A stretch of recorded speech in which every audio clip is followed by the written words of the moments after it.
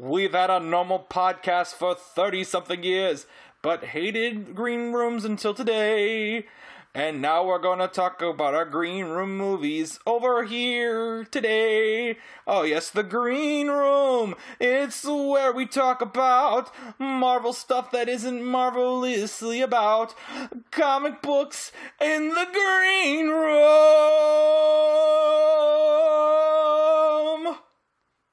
Welcome to the green room. Welcome to the Green Room. This is a special episode where Danny and I are going to talk about the movies that we gave each other in the week's prior episode. The movies we gave each other, I gave Tyler Wolfwalkers, which you can watch on Apple TV+. It's literally the only reason I have Apple TV+, until earlier today when I found out they're getting a pro shot of Come From Away. Ugh! Alright, and then I got Three Kings, which I watched on HBO Max, which Tyler gave me. Which one do we want to talk about first? Well, Wolfwalkers would be more relevant to our most recent podcast episode we talked about releasing as we talked about the Oscars. Yeah, and Wolfwalkers, I want to put, before we get into it, Wolfwalkers, although it didn't really win any, major awards, it nearly swept the critics for animated film. Pixar kind of has, a machine, Disney more than Pixar, but it is Pixar, has kind of a grasp on the mainstream animation awards no matter what. So Wolfwalkers never stood a chance there. But critically, Wolfwalkers won so many Best Animated Feature awards by critics groups. I would say it deserved them. I like Soul more, but Wolfwalkers is really great too. But you don't want to hear what I thought about Wolfwalkers. We're here to hear what Tyler heard about Wolfwalkers and for me to argue with him about it, or really more try to get him to dig into what he's talking about. So Tyler, Wolfwalkers. I've seen a lot of you compared Soul and Wolfwalkers, and I've seen a lot of discourse on Twitter about people saying that Wolfwalkers is better than Soul, and then I've also seen vice versa. And one thing that Wolfwalkers stands out the most to me that I noticed was the animation. It's hand drawn, and it is so gorgeous. But what's even better is how they use the hand drawn animation for the transitions. The transitions in this movie are fantastic. You're right. I'm just oh my gosh. And this film, For instance, wolves circle around in a circle, or they create a circle and go to the center of the screen, and then we go into that transitions into a picture of the sky, and it's the sun. That circle of the wolves now becomes the sun, and there's not only that, but it's just transitions throughout. It honestly felt like I was looking through a gorgeous picture book, or not a picture book, because I feel like that's discrediting it. No, you're right. I would say it looks kind of like a tapestry at points. A very elaborate tapestry, and that's what I know you haven't seen the studio's movies are all like this, but I would say Wolfwalkers is their most. Well, it makes sense. This is their third movie set in Ireland, their fourth movie overall. It's Cartoon Saloon. This is the first one that was picked up also by a major studio, because Apple is much bigger than the indie studios that have distributed these before. What stands out to me in the animation, besides what you said, there's one. Well, first I want to say this: it does this really. I love aspect ratio shifts in movies in general, and Wolfwalkers does this crazy thing where the aspect ratio shifts are animated, and you can see that the aspect ratio isn't perfect. There's you know what I mean? There's lines drawn into where the black bar would be. I love that. And then there's parts where, for example, it goes to this is me getting very nerdy, but I think you're going to know what I'm talking about. It goes into a 4:3 aspect ratio when they're very tense. And then when they start yelling, the colors start to flare into little extra lines out, and the aspect ratio becomes unstable. And I love it. It's so good. But then I also love, and this is the more obvious animation flair of it, is when it goes into their wolf vision, and it's sketches, and it's incredible. I remember when as I said last week on our podcast, I saw this twice in theaters, and I spent extra both times for it, and I think it was worth it. It is such a not $250 extra, but a decent amount extra to get the premium experience of watching the theaters, and the running with the wolf scene, my jaw was dropped the entire time, which is really annoying because if you're trying to wear a mask, you gotta fix your jaw so it doesn't fall out. Speaking of that scene, the music that they use in this movie, the music, like, I was very disappointed. This got no score notices. Very, very well. This got like no score notices pretty much anywhere. Which I get that Soul has the more flashy score. I don't think we need to limit it to just 2 anime movies getting nominated for score. Especially considering the competition last year, you know. I think this is a gorgeous movie all around. I think I said this. I don't know if I said this on the podcast before. To me, my top 2 of last year are Sound of Metal and Soul, and they're very close to each other. But then right behind them is Wolfwalkers and Minari, and they're both very, like, I can't pick between the 2 of them. And Wolfwalkers is just, I think the story is great too. That's the thing. I have one issue with it, but I want to hear more what you have to say about it before I get into like I have one problem with the movie. The story to me kind of sat in the back seat. And really it was the animation that and the voice acting that did the driving for this film. The story was to me it was an okay story. It's very mythical and classical, you know what I mean? I'm just saying for myself, I personally really like those types of movies. I understand. This is not me attacking you at all. This is just me saying that I know there's a lot of people out in the world who will mark a movie down for being generic, and I hate that, because if a movie does its archetypes well, it doesn't matter if I predicted it. And I'm more thinking about Coco there. Coco had a lot of criticism. People were like, this isn't original for Pixar. I'm like, who cares? This is like the best executed version of this type of story I've seen in such a long time. And that's how I feel about Wolfwalkers. Even if you weren't super big on it. I'm just saying that's where I land. It was well executed. We're supposed to feel that the forest is alive. Yeah. And you definitely get that sense. The use of color in this film such a beautiful movie. was well done. And to me the theme is what really drove it home, and it's more of a lens. It's more of imperialism. Because we do the backdrop of this film is Ireland being occupied by England. Yes. And one of our main characters is Irish, and the other one is English. So we just get the antagonist is very much like the embodiment of imperialism, and it's. Like, I wouldn't say you say talking like, you know, people may criticize it as generic, like for the plot, but to me I wouldn't call it generic. It's got a lot on its mind for an animated movie, especially one that's being marketed to children more than, say, Soul. Exactly, and that's my point. Is like you can't really call it generic when it brings up a theme that is as heavy of a topic as imperialism, which is something that we'll also talk about with the film that you watched, which is based on much more recent events, real life events. I think yes, we will.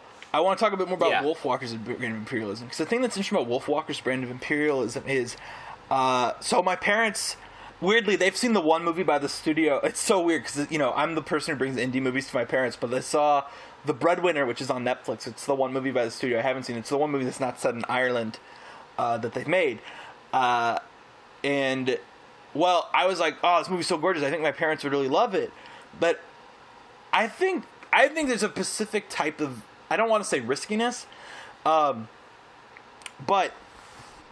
when movies, or at least for my parents, because my parents, we're going to talk about religion for a second, but my parents, we're Christian, we're a Christian family, and my parents are always the type of people who, for example, when my dad saw Soul, he said he liked it as a parable, but he didn't like that it would possibly mislead people about the afterlife.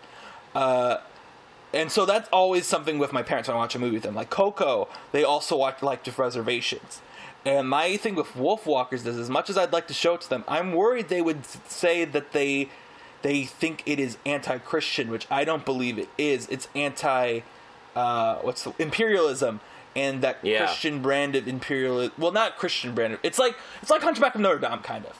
Hunchback of Notre Dame, the villain is Christian, but it's because his ideals of Christianity are not necessarily... Well, they aren't. They aren't in line with what Christianity is, right? Yeah. And I think it's very... the abuse of that platform. Yeah. And, which is what imperialism really does, is it's the abuse of the platform to ultimately reach the goal in a very dulled down definition. For this particular movie, it's needed because it's about how Christianity viewed, the other as inherently bad. Like, Native Americans, like, we step that's the one we know about because we're in America. The settlers from England or, like, Europe came to America and stomped out the Native Americans' culture because it was considered pagan. And we don't, like, even, like, well, Pocahontas, Disney movie, it's a bad movie. Let's be very clear. Bad movie. Yes. But I think even non-animated movies are afraid to tackle that because the subsection of Christianity in America today doesn't necessarily want to hear any form of criticism or talking about the past mistakes of it. And I like that this movie does it. That's basically my point. I like that this movie does it and doesn't shy away from it. Because it's like, no, if we're going to tell this story truthfully, even if it's about basically werewolves, we're going to tell it truthfully. And I like that. It's also something where it's like, to me even saying werewolves, right? That is me giving an American word to this. This is not a werewolf movie, even though I sold it to you as one. It's a Wolfwalker movie, which is its own type of folklore. And which is very refreshing, too. And I like that it's a very honest version of that. It's like the honest tale of it. Yeah. Anyway, yeah. What else would you want to say about the movie? You want to talk about the voice acting a bit?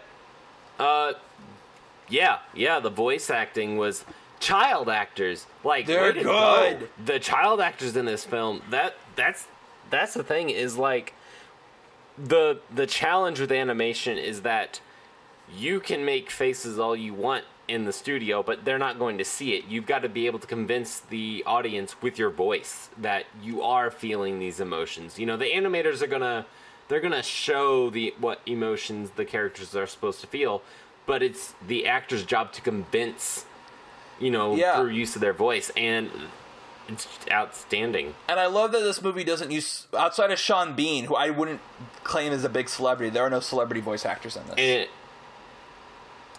can I spoil what? That he lives through it? Yeah, go ahead. Yeah. That was the talking point one about this, is that Sean Bean lived through it.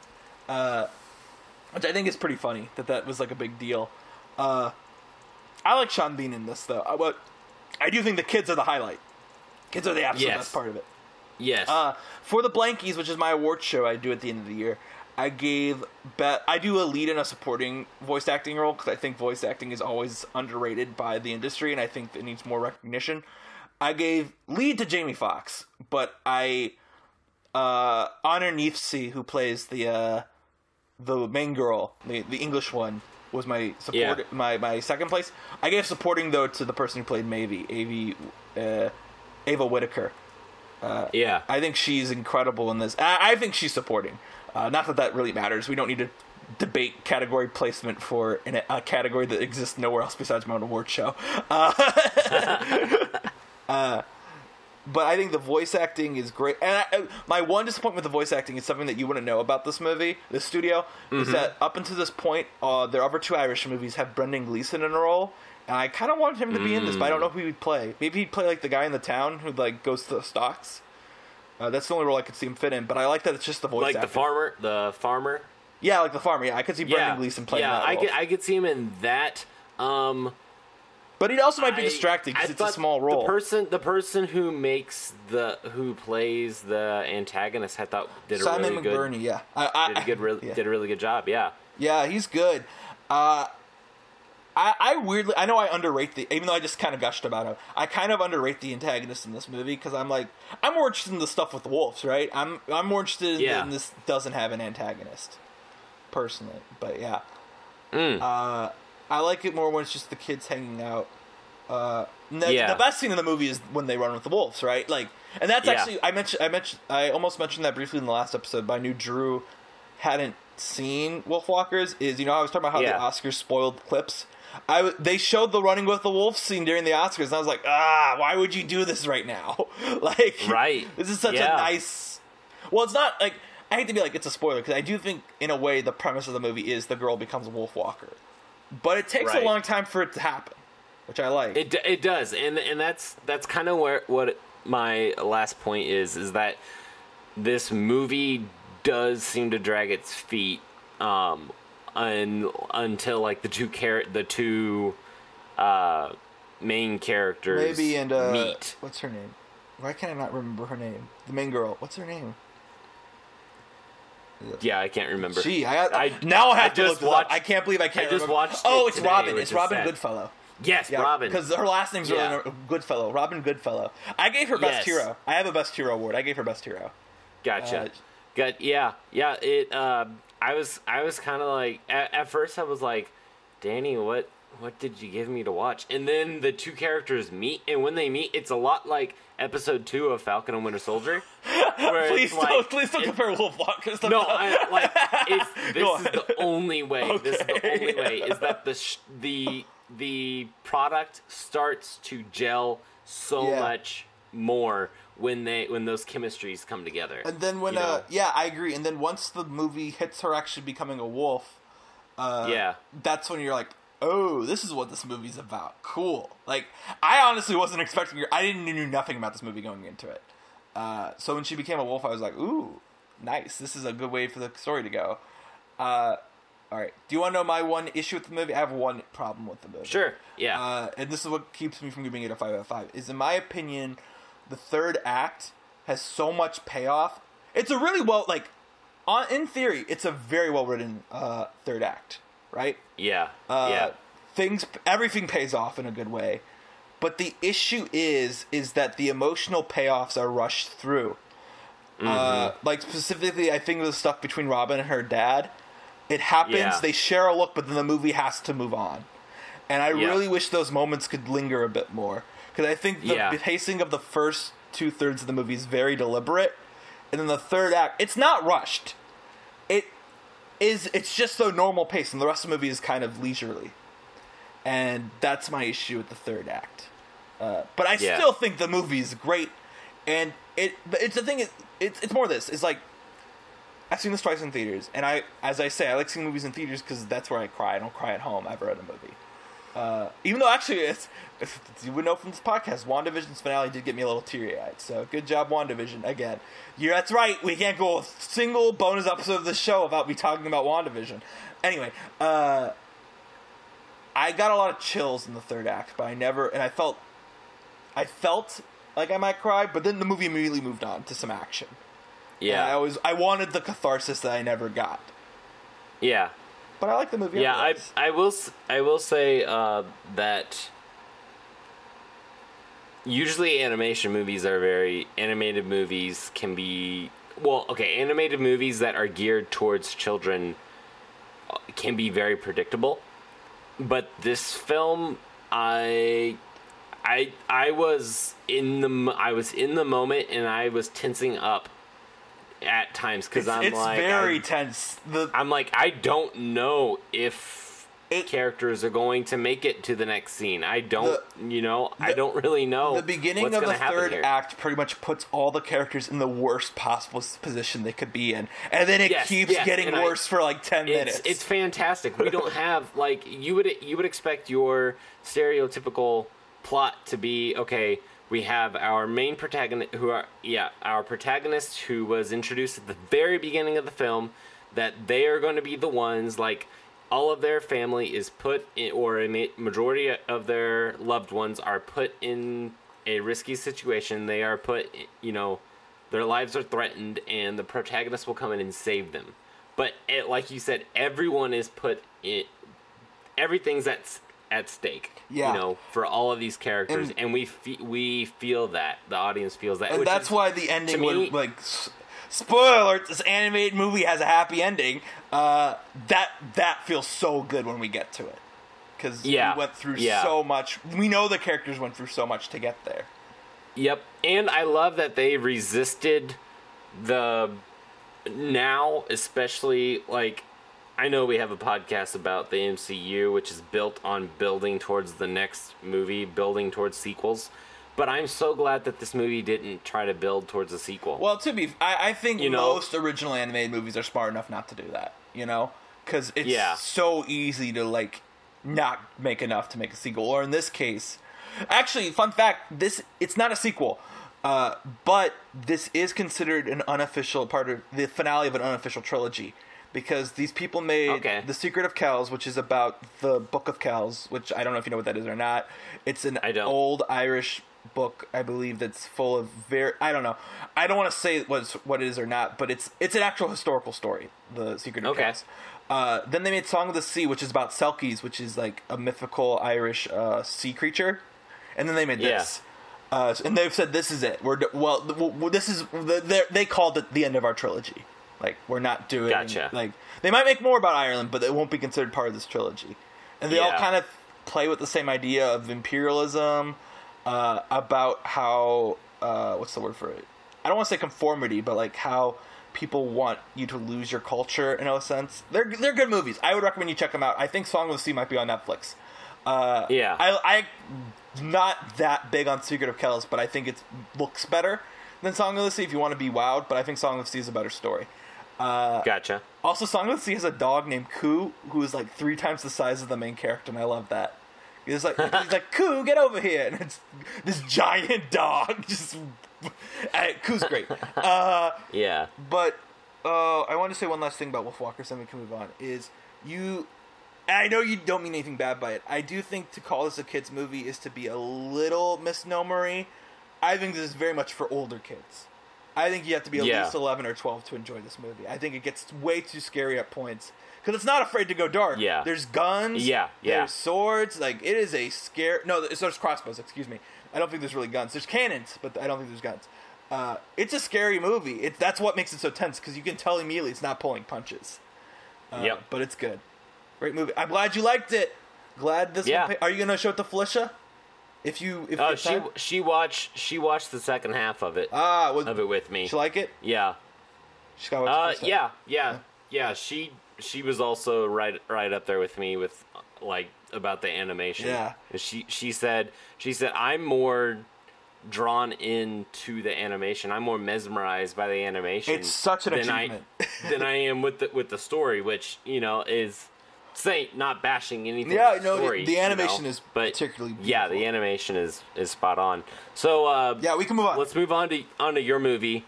Not one king, not 2 kings, not 4 kings, 3 kings. So what are your general thoughts on this? Okay. So first off, it's weird. It's a weird movie.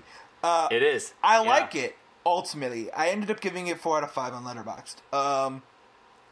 I do think there's a 35-minute stretch of it where I was not having it at all, which was really interesting to me. Yeah. And I was glad the movie caught me again.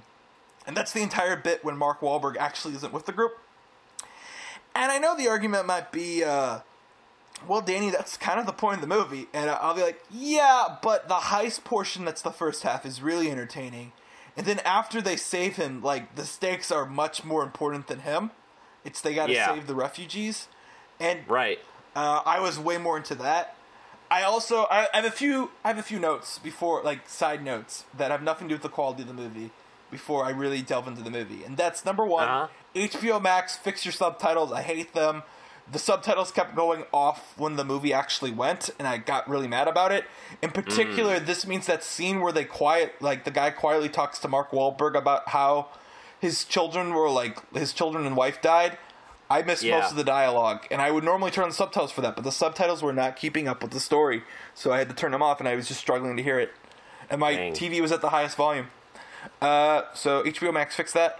The other thing I want to say, and this is more related to the movie, is I love this trend in the 90s and late 90s and early 2000s where fictional movies will give us Where Are They Now postscripts Unbreakable does it, Legally Blonde does it, and Three Kings does it. I want this to... Actually, it's more than I want this to come back. The play I wrote with my friend Sarah, who will be guesting on our podcast next month, right before Black Widow and Loki, we just finished writing our play, and it ends with something like that. We have a Where Are They Now part, even though it's fictional. I wish this was like more of a trend for like... Not necessarily not like Ma Rainey. Ma Rainey shouldn't have it. You know what I mean? Not like a serious drama. But you're like, saying for those films that fall in that 90s, or even just dramedies, like dramedies, or like dramedies, or like something like Gone Girl, where it's like a dark comedy. It could have a Where Are They Now? Or like say, I know have you seen Uncut Gems? I forget. I don't think you have. I haven't. No. So Uncut Gems, it gives a pretty concise ending to how Adam Sandler's character is, but leaves the rest of them vague. I don't need that story, but if the people who made Uncut Gems wanted to put up like title cards of Where Are They Now, I would have been totally fine with it. I would think it would be fun. But yeah, I like that this movie has that. But none of that has anything to do with really the movie. You just talked about 90s films getting that, and I was like, well, how about a film that came out in 2018, but is set in the 90s, Captain Marvel, if they had like a Where Are They Now? I would have been okay with that. But like, I like that. I like that. My favorite thing, actually, sidebar on this side discussion, is Unbreakable. Have you seen Unbreakable? The M. Night movie? That's Bruce Willis. Yeah, Bruce Willis. M. Night Shyamalan film. Yeah. Yeah, I've not. Okay, so what's really funny about that movie is it basically it's kind of like how Drew was talking about how Racing Strike just ends. Basically, the big M. Night twist happens, and Bruce Willis calls the cops on the bad guy. Well, can I spoil it? It's 1999. There was an entire sequel that was built around the twist anyway. Samuel L. Jackson is actually a supervillain, not his mentor. But the ending is Bruce Willis just calls the cops on him. And then you get Where Are They Now for them all. And it's like, wait, they didn't even fight? Or like, they didn't even like, they talked it out, then he's like, oh, I'm calling the cops about this. And that's the ending. And yet, Mr. Glass is now in penitentiary. David Dunn has a good, like, it's just, it's like, what? The movie's done? Anyway, Three Kings. Let's talk about Three Kings, though. All right. I think it's really interesting this movie came out before Ocean's 11. Because Clooney's role seems like such a play on Ocean's 11. Yeah. I like Mark Wahlberg in this, which is unusual because I usually can't stand him. He does well. I was thinking that the same when I was rewatching it. Yeah. I was like, he actually fits really well into this. Very much unlike Transformers 4 that we talked about I wasn't on the past. Compare this to Transformers 4 on the past podcast episode. Yeah, no, I'm not gonna sit here and compare Three Kings to Transformers 4. But what I like about it also is no, Ice Cube I don't think has anything to do in it. He's just there. I don't know. It's a. But I like Ice Cube in the sense that he's not just screaming. Yeah, I mean, like in Are We There Yet? Yeah. There's a lot of It's a weird movie because it's something where I really can't single out stuff I liked. It just was an interesting movie. I think the journalism stuff works it's juggling a lot, and I like that about it. I think Russell. This is my first early David O. Russell I've seen. I've seen his recent stuff, which is more like watered down to try to appeal to Oscar tastes. Yeah. I remember what I wanted to say. I think it's interesting how there's this subgenre about people looking for gold in the aftermath of war, because this has it. I believe The Treasure of Sierra Madre, which is a classic, and The Five Bloods, which you still need to watch at some point. Yeah, it's on Netflix. Right? That's what this is. The Five Bloods is about. It's basically this, but in Vietnam, but 20 years later. It's like they go back to Vietnam after 20 years. Gotcha. But I like that. I think it's a weird thing to have. Sahara, the movie Sahara. Is Sahara about it too? Sahara is very much like it. I mean, it's based off that movie's based off a Clive Cussler novel, but no, that movie they go back and they try to find. I don't know if it's much about the gold, but I know that I think it is about the gold. It is about gold. Yeah, it's about gold from the Civil War. A Civil War ironclad ship goes missing off the coast of the Sahara of Africa, I believe. The Sahara. Off the Sahara Desert, and it ends up like they end up like finding it. It's got Matthew McConaughey and Steve Zahn. I knew it's a in it. McConaughey movie. I didn't know who else Yeah. was in it. Yeah. But yeah. Anyway, back to Three Kings. I'm trying to think what else. Yeah, to say War about and it. Gold. Yeah. I like the color grading. It's really nice. I read a lot about Yeah. how Russell had his typical. I know you don't know this much about David O. Russell, but David O. Russell is kind of notorious in Hollywood, even ignoring the recent allegations against him, which Yeah. I believe are true, but aren't really relevant to discussing a movie from 1999. He's always been considered, though, to be an asshole. Like, he yells at his actors in the middles of takes, saying that their mics won't pick them up, which is true. They don't. He notoriously. This is actually. I want to make sure I get this right. I can't remember who it is. It's either Christopher Nolan or Jude Law. It's a great story. Yeah. Okay. So, Christopher Nolan wanted Jude Law in The Prestige. David O. Russell originally was going to have Jude Law in I Heart Huckabees, which Jude Law is in. Jude Law is in I Heart Huckabees, which I haven't seen because I haven't seen early old Russell. So David O. Russell went to a party Christopher Nolan was at and put him into a chokehold, saying, "Why are you trying to steal my actor?" And yeah, that happened. David O. Russell put Nolan in a chokehold, and Christopher Nolan. Yeah, that's why Jude Law isn't Jeez. in The Prestige. And it ends up being like, isn't it Hugh Jackman and Christian Bale? Yeah, I don't know who Jude Law was supposed to play. I can look that up if you're curious, but I've never seen The Prestige. Oh yeah. It doesn't really matter. just- you haven't seen The Prestige. I just know the actors Yeah, that are in it. Prestige is really good. You should watch that in general. I've heard it's My really favorite good. Nolan film. Oh, okay. But yeah, that's the O. Russell story. O. Russell's kind of notorious around Hollywood, and I had read on the Wikipedia page after it's over is that him and Clooney really got into it during this, because Clooney is known to be a really he's known to be someone who's good to work for in Hollywood. He's very kind to his crew. Yeah. And naturally, David O. Russell is someone who screams at his crew about everything. He doesn't come in with prepared shot lists, and he got away with it because he turns out his product. He still gets away with it for the most part, because as far as I know, Joy, American Hustle, The Fighter, Silver Linings, all of them have that same thing in the production. And I like Silver Linings. I don't like American Hustle, and I think Joy is underrated. I haven't seen The Fighter. I need to. But I don't know. I like this movie. I know I haven't really said much about it, but to me it's kind of a harder movie for me to break down. It's well done, I think. Oh, I read something also interesting on Wikipedia that I noticed once I read it, which was that the explosions are only shot once. This isn't shot like an action movie. It's just shot like a David O. Russell movie, in all honesty. I think it's also really... I like watching this on... I want to look up more of his older movies, even though he's a bad person, because I think his directing is interesting. What do you want to talk to me about, or what do you want to ask me about? I wanted to ask you about the visual distortion. Especially, there's a scene where they are in... Are you talking about the weird slow-mo? Yeah. Okay, I'll be totally honest What do you think with about you. that? Well, sometimes my Wi-Fi goes down at my house, so I literally closed HBO Max and reopened it, and I was like, oh, I guess this is part of the movie. Yeah. If it was in a movie today, I would hate it.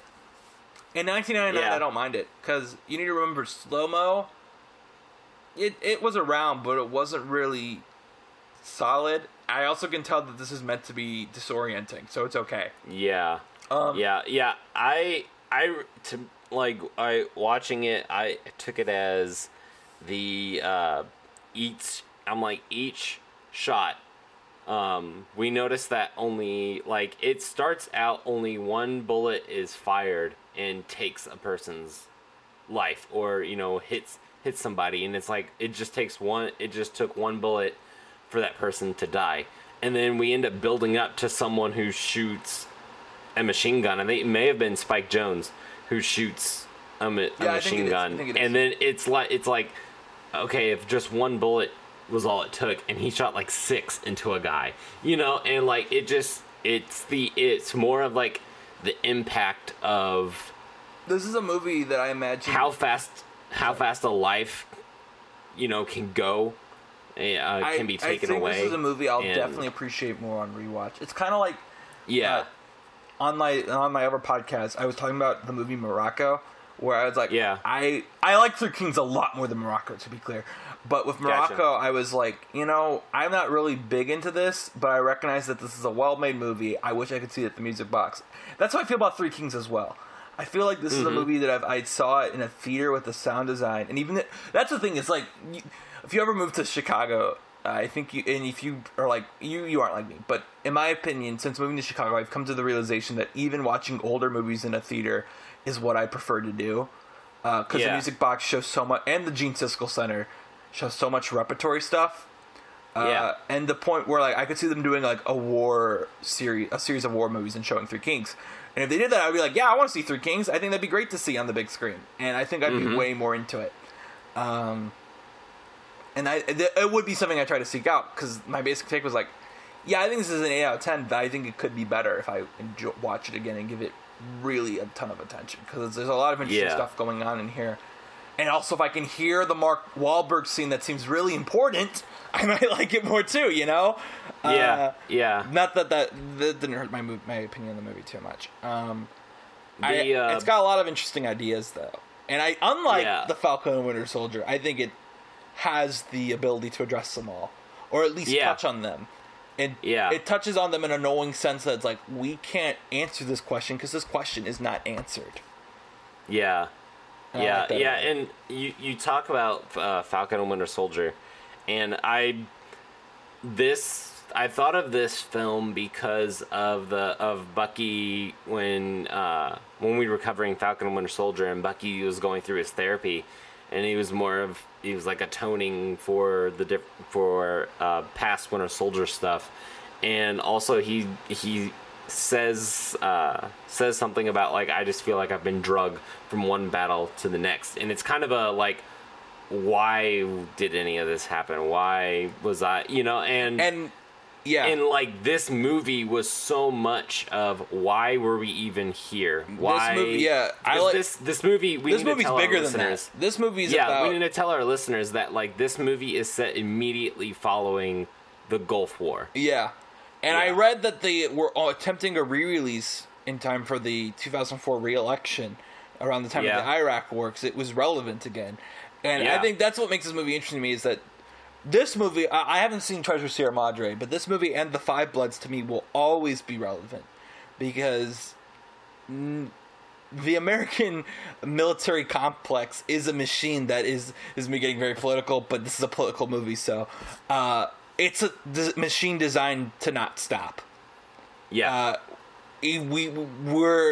Whenever we have a war done with, we have to find somewhere else to occupy, because we have to find somewhere to put our troops, even if there's no reason for them to be there. And although I'll be the first person to admit I don't know anything about the Persian Gulf War, I think this movie still addresses it as more... I don't think I need to know about the Persian Gulf War to appreciate what this movie's trying to say. This is more... It's more like it's the most recent war that happened, so that's what this movie's about. Yeah, and just to preface that is that a lot of stuff surrounding the Gulf War was very similar to the U.S.'s involvement in Vietnam during the Vietnam War. Well, yeah, I caught that, because they were like, this is like Vietnam too. They were saying they were like, this is Vietnam of the 90s. Yeah. And and I thought that like, really just the overall, each of the characters go through this like, why am I here? Why are we here? And that's kind of even if, whether or not we're talking about war, or this, why are we here? It's our purpose, which also relates back to Soul. Soul. Talking about that, Sal. Yeah. So this, why are we here? What is the purpose of this? Like, all humans can relate to that on some level, and I think that's where the movie really thrives. Yeah, really thrives. I would agree. I think it's another one of those movies where, like, as I was saying, that was a 35-minute stretch. I wasn't into it, but when the end came around, I was like, oh, all right. Now that I know where this is going, I think I would like it more overall. I think it's a very smart movie. It's a very flashy movie at points too. It does a lot of things that normally would annoy me, but one, I give it cut a little slack because it's 1999. It's not the best 1999. I think there's well, this isn't my opinion. This is a lot of people's opinion. A lot of people think 1999 is one of the greatest years for film ever. I have to say I can't really disagree off the off the top of my head. It has this movie. It has The Matrix. It has Magnolia, which is brilliant. I watched Magnolia for the first time ever in January of this year, and it's a brilliant movie. I don't think I'll ever give it to you though. It's 3 hours long, and I don't even know what to say it's about. It's just kind of about like why we're sad and why sadness is a cycle that we'll never get out of. It's really a doozy, and it's really heavy. It's really heavy. I really like it though, and a lot of people really, and it's got funny. It's Paul Thomas Anderson, so it's got funny moments. The people who are listening to this are probably just saying you just totally undersold. If they've seen Magnolia, they'll be like, you totally undersold Magnolia. And I'll be like, yeah, I did, but we're talking about Three Kinks, so it doesn't matter. But yeah, does this get what awards does this get? Let me look that up on IMDb. I'm really curious because I'm sure this was nominated for like sound design at least because it's a war movie. War movies usually get in for that. But this was liked by contemporaries. I was thinking this might be a cult classic, but I saw that this was a well-liked movie at the time. I thought that this film Oscar noms. Wow. Did a really good job with its visual, like the effect of when you see the bullet go through, enter the stomach, and they did that bile. It's so gross. It's gross, but I'm like, that's really cool. We don't really, get to see that. But yeah, I thought I'm shocked this didn't get. Granted, 1999 was such a year, as I said. I'm shocked this didn't get any Oscar noms. That said, my quick take in 1999 is as great as it is. American Beauty is a bad movie, and it won Best Picture. It was the most popular movie that year. It is not a good movie. Oh, The Insider was also that year. The Insider's great too.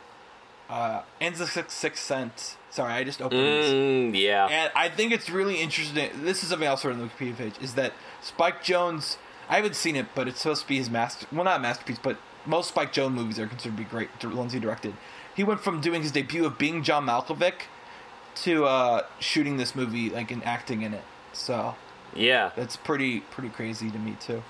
Yeah, anyway, I wanted to talk about characters and how a lot of the characters in this film